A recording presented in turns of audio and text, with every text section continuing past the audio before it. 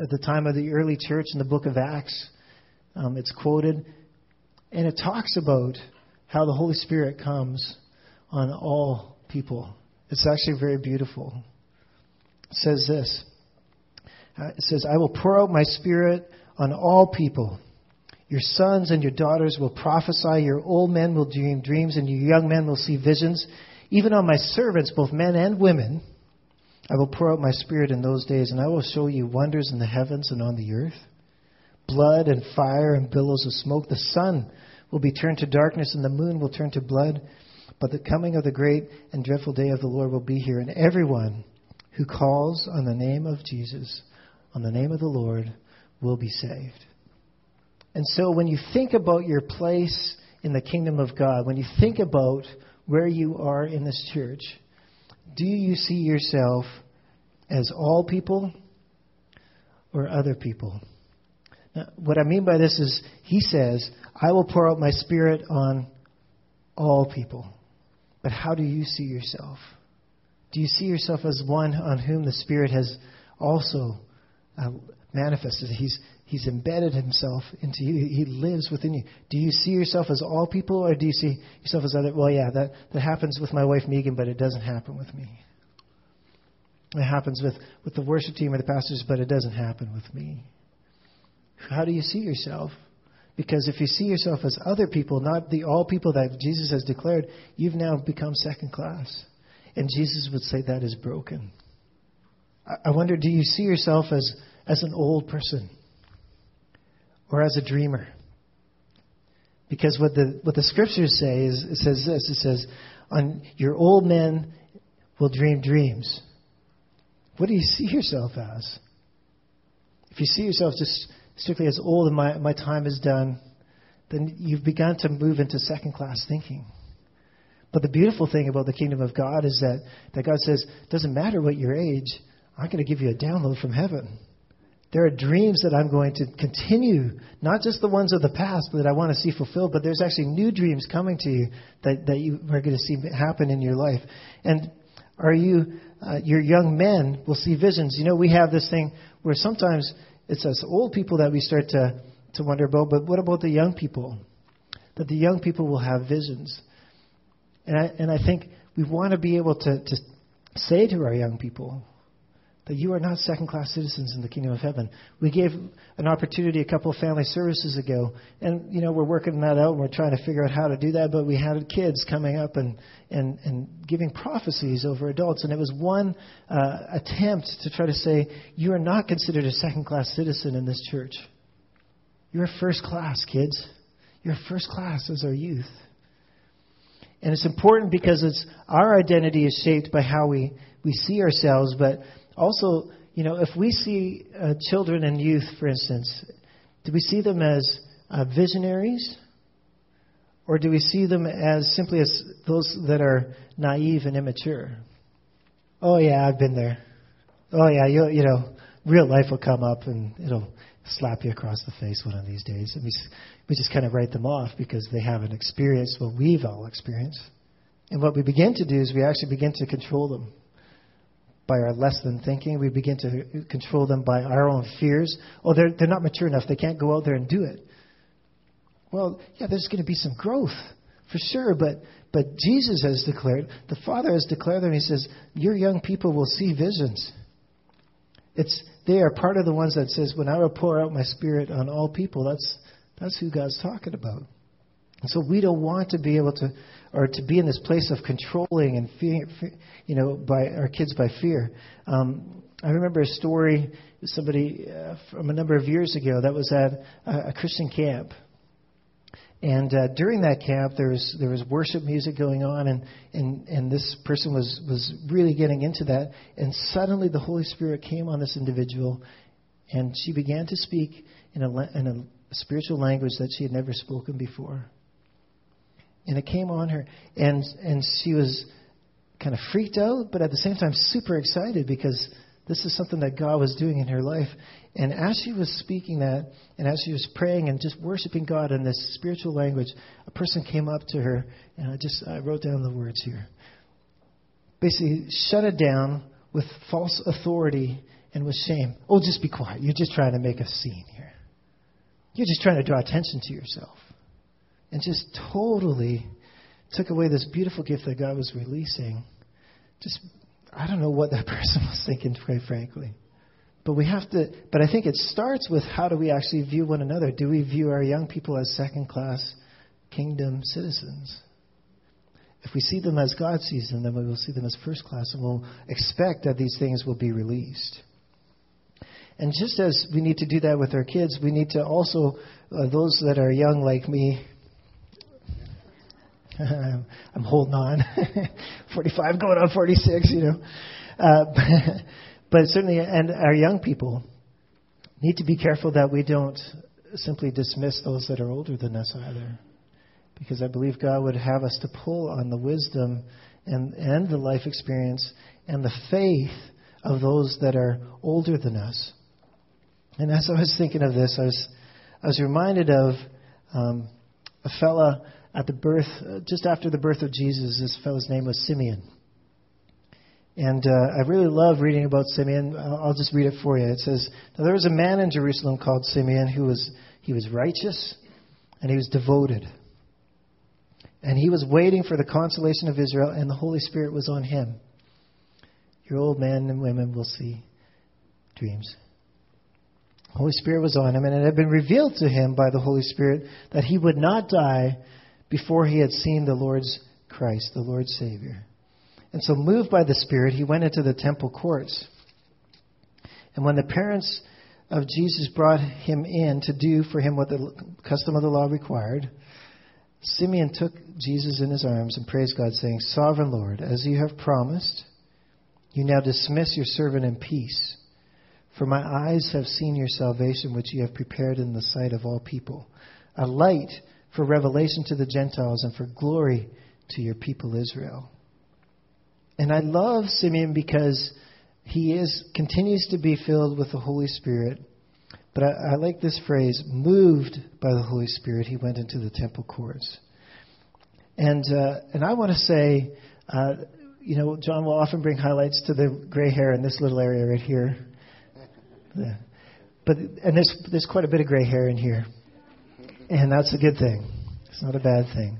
But I want to say there's a spirit about this place that says, it doesn't matter what age I am, whether 40, 50, 60, 70, 80, in our 90s, that we are movable. Simeon, it says, was moved by the Holy Spirit. And we want to honor today again, as we have done in the past, but we say again, and I encourage you just to keep on that remain movable by the Holy Spirit, because as you do that, you prepare the way for those of us that are younger and those generations that are younger than I. Remain movable. We talked about ethnicity, about being different types of peoples. I just want to declare this morning in terms of first class and second class, what the kingdom of God is and what the Bible declares. It says that we are all children of God. This is Galatians chapter 3, through faith in Jesus Christ. For all of you who are baptized into Christ have clothed yourself with him, and there is neither Jew nor Greek. There's neither someone who is slave or who is free, who is male or female, for you are what? You are all one in Christ Jesus. If you belong to Christ, then you are Abraham's seed and you are heirs according to the promise. What Paul is saying there is that once you put your faith in the risen Christ, you become under Abraham, the father of our faith. You become part of the family. And one of the beautiful things is that as part of the family, then you become heirs. You have an inheritance that God is already releasing to you. He declares that to be so. And I love that, because if we are heirs, then we are co-heirs with Jesus. And I'll touch on this a little bit later, but Jesus, as the Son of God, is ultimately our brother. We lift him high, as we did this morning. We sing his praise because there is no one like him. And yet, he comes alongside us as a brother. And so then, everything that is his, everything that is released to him, becomes ours. And that's beautiful, because sometimes, we don't enable that to happen because of things that either are done to us or things that we do to others. And we allow guilt and we allow shame to actually prevent us from walking into our inheritance. I know we talk a lot about this. I'm just going to touch on one thing. And, I haven't listened to all of John's sermons while I've been away. So if I'm repeating something, then I trust you'll just be gracious with me. But one of the things that was revealed to me in the last little while was this fella, Kenneth Bailey, talks about the story of the prodigal son. And so that the picture over here is what is depicting this story in the Gospel of Luke, where, I'll go very quickly, there's a young man who says to his dad, "Dad, I want my money now. Not when you die, I want it now." So in some ways he's like, "Dad, I wish you were out of the way so I could get my money." And the father is generous, gracious with him, says, "Here it is, take it." And he goes away to another country and he squanders it, the Bible says, in wild living. And within months, he's suddenly very, very poor. He's actually he's feeding pigs, which was the ultimate shame for a Jewish boy. And he's actually starting to eat the food that he's feeding to the pigs because he's so hungry. And he comes to himself, the Bible says, and he says, "How many of my father's hired servants have food and shelter, everything that they need, and here I am, I'm sitting in this pigsty eating pig food. I'm going to go back to my father and say, Father, would you please take me back?" Not even as a son, just as a servant. But this is what I want to share with you. It says that as the son returns to his home, the father sees him a long way off, and what does he do? We know that he runs to him. And this fellow points out that there's actually a ceremony that was done in villages, that if you were a son who had taken your inheritance and you had lost it in another land like that, that they would actually come, all of the village people would come out to you, and they would take a clay pot and they would smash it. And they would say that you are no longer a part of our community. You are now cut off from your people, and you would be totally rejected. And the Father does not allow that to happen. The Father sees that is going to happen, and before anybody else can get to his son, he takes off, and he intercepts his son. And he prevents him from coming under shame and condemnation and guilt, because he knows that once he does that, he's going to be a second-class citizen for the rest of his life. The Father says, "No. Put a ring on his finger, put a robe on his back, and put shoes on his feet. The son that was dead is now alive again. The son that I thought was lost forever is now found." He says, guilt and shame will not prevent you from being first class. I will take care of it. I will intercept it. And that is what Jesus has done for us. He has intercepted the shame and the guilt that would be put on us. There is no sin that will prevent us from being first-class citizens in the kingdom. All we have to do is, as the younger son did, as soon as we turn and we say, "I'm going to go back to my father's house," once that's done, everything else is broken. The Father will come out and meet us and break it. And there are things that we carry. There are decisions that we have made. There are decisions that other people have made that have affected us, that we carry. There's things that people have done, not that we chose to have it happen, but they actually chose to do something to us. Many of us at times can carry that. And we carry it as shame and as guilt. And it is the opposite of first class. But there is only one class of children. It's first class. The reading this morning was this.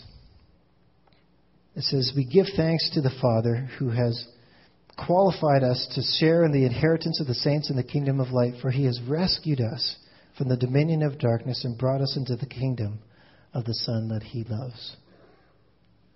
Jesus has rescued us, but he has also, Jesus says, qualified us to share in the inheritance that God has for us. And if there is no second-class family, if there are no second-class brothers and sisters, then what I want to say this morning is that we are heirs and we are co-heirs with God. If there's no second-class citizens in the kingdom of God, then I want to share this. There are no second-class gifts. There are no second-class gifts. What God has deposited in you is beautiful. What God desires to release through you is first class. 1 Corinthians, it says this. It's maybe a passage that you're familiar, some of us are familiar with, but I'll just read it. It says, you know what? He's talking about the body of Christ as the church. It's kind of like the physical body. And so this is what Paul says. He says, you know what? The eye can't say to the hand, well, hey, I don't need you, as if you're second class. And the head can't say to the feet, well, I don't need you. On the contrary, those parts of the body that seem to be weaker are actually indispensable. And the parts that we think are less honorable, we actually treat with special honor. And the parts that are unpresentable are treated with special modesty, while our presentable parts need no special treatment. We're coming up to summer, where we're going to have a few less clothes on. But we still are going to have some clothes on. And as I read that, I just want you to think about those parts that we cover. Not saying what they might be. But it says here, the parts that are unpresentable we treat with special modesty, while our presentable parts don't need any special treatment. You know, there are times when we act like that. But what do we do with that? Do we now declare, that's second class? Or do we actually treat it with special modesty? Do we actually treat it in a special way? Because even when somebody's acting like that, what do? It's not that we shun them, we actually cover them appropriately. We cover them with grace, with love. Those are the things that Paul is saying. He says, but God has combined the members of the body and has given greater honor to the parts that lacked it, so that there should be no division, but that its parts should have equal concern one for the other. If one part suffers, every part suffers with it. If one part is honored, every part rejoices with it. There's times where I have to wrestle, and I don't know if you do this, but I have to wrestle with the gifts that God has given me. Doesn't mean that God's not going to pour out additional things in my life, but He has poured out specific gifts and things in my life that He's using for His good purposes to bless others. I trust anyways. And one of the gifts that's been identified is the gift of administration. Doesn't sound too sexy. Why not the gift of healing? How about apostleship? What about prophecy? I could just continue to get a download from heaven all the time. I mean, I get that from time to time, but some of these people that have this gift, they're constantly receiving words from God, and they're able to dispense it to others. Apostleship has this incredible leadership mantle and fathering mantle that just blazes a trail for others to be able to follow. And I've got the gift of administration. And sometimes you can think about that as we begin to compare ourselves one to the other. And we begin to do this. We begin to say, first class, second class. God does not do that. We just read, He says, the parts that seem less honorable, we honor in a special way. I've been helped by this. I'm receiving my healing on my gift of administration through a guy from Bethel Church called Paul Manwaring. He's their guy with administrative gifts. And here's what he said. He says, there's two things that have really blessed me. He says, one, he says, Moses, he had the gift of administration. And Moses, you know what he did? He led millions of people from slavery to freedom. That sounds like a pretty good job description. The other thing that Moses did is that he actually built places where God could dwell in all of His glory.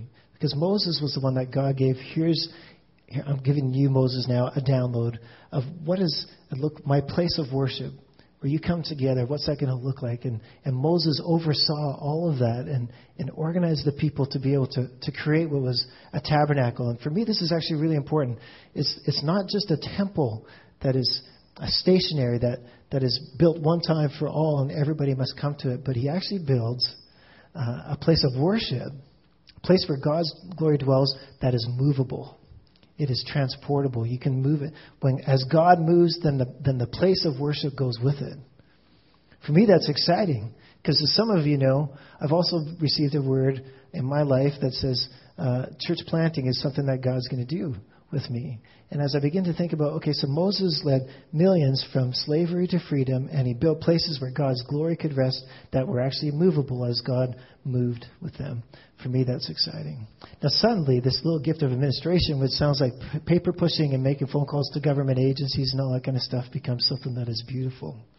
And I believe that every gift that God has deposited in each one of us can be defined in similar ways. It might not be in exactly that same way, but the gift that God has deposited in each one of us is meant to actually see freedom, to see release. And as we all work in those things together, Jesus is glorified and people find joy and find life.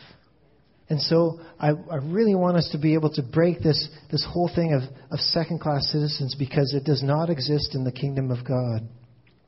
It says this, and we, that's all of us who have surrendered to Jesus, who with unveiled faces all reflect the Lord's glory, are being transformed into his likeness with ever-increasing glory, which comes from the Lord, who is the Spirit. Who is it? It is all. All of us reflect the glory of God in the gifts that he has given. There are no second-class people, and there are no second-class gifts. We're coming to the time of communion. And wouldn't you know it, at the very beginning of the early church, they had first and second class. And it actually happened around the table. It was at the time when they were celebrating communion, the first and second class began to be demonstrated. As we come to the table, I just want to read to you what Paul says to this early church. It's the church in Corinth. He says, in the following directives, I have no praise for you, for your meetings do more harm than good. Anyways. In the first place, I hear that when you come together as a church, there are divisions among you, and to some extent I believe it.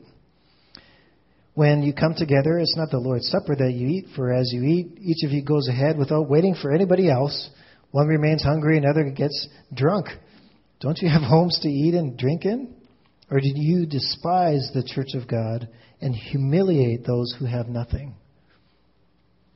It's interesting that we celebrate with bread and with wine, as Jesus has invited us to remember. But in the early church, it was actually a meal together where they celebrated this. And what was happening is that all the rich people, they didn't have to go to their 9 to 5, and so they're arriving at dinner early, and so they start chowing down, and they're having a great old time, and actually getting drunk, some of them apparently, and everybody else that has to work till 9 o'clock that night because the Walmart doesn't close till 9 or 10 or Canadian Tire, and suddenly those people can't come to the table anymore. And when they finally get there, everybody's already eaten everything up. And Paul says, come on, this is not the kingdom. You have to operate in such a way that there are no first and second class. He says, shall I praise you for this? He says, certainly not. But this is what he does say. He says, for I received from the Lord what I also passed on to you. The Lord Jesus, on the night that he was betrayed, he took bread and he gave thanks. And he broke it and he said, this is my body which is for you. Do it in remembrance of me. He says, in the same way, after supper, he took the cup. He says, this cup is the new covenant in my blood. Do this whenever you drink of it in remembrance of me. For whenever you eat and drink this cup, you proclaim the Lord's death until he comes. Jesus' death is very much to bring us all into the same kingdom, the kingdom of the Son that he loves. And because he does that, he's made us all sons and daughters. There's no first and second class family members, and there are no first and second class citizens, and there are no first and second class gifts. And if you struggled as I have at various times, I want to invite you to be able to stand in whatever way, whether it's in your church life, in your family life, in your work life, where maybe co-workers or bosses have treated you as second class, in school, wherever it is that you have been. I just invite you to stand with me, and we're just going to pray that off of us this morning. And pray on to us the declaration of truth that who Jesus is. and who He's made us to be because of His work. Father, we look back in history, some of the significant things that have happened where peoples have been mistreated here in Canada and throughout the world, and even today where it continues. And Father, we pray the peace of God in those situations, the wholeness of God, the beauty of the kingdom. But Father, we also pray this morning that for those of us who have experienced in our lives, whether in our homes, in our workplaces, in our schools, in whatever relationships it might be, Jesus, that you would release us from feeling second class. In Jesus' name, I just declare that you are first-class citizens of the kingdom. Doesn't matter where you are in life, in Jesus' eyes, you are first class. And Father, and I thank you that you are releasing, Father, your gifts in this house, that you are releasing gifts in people here. Maybe some are discovering them for the very first time. Father, I just declare them as beautiful.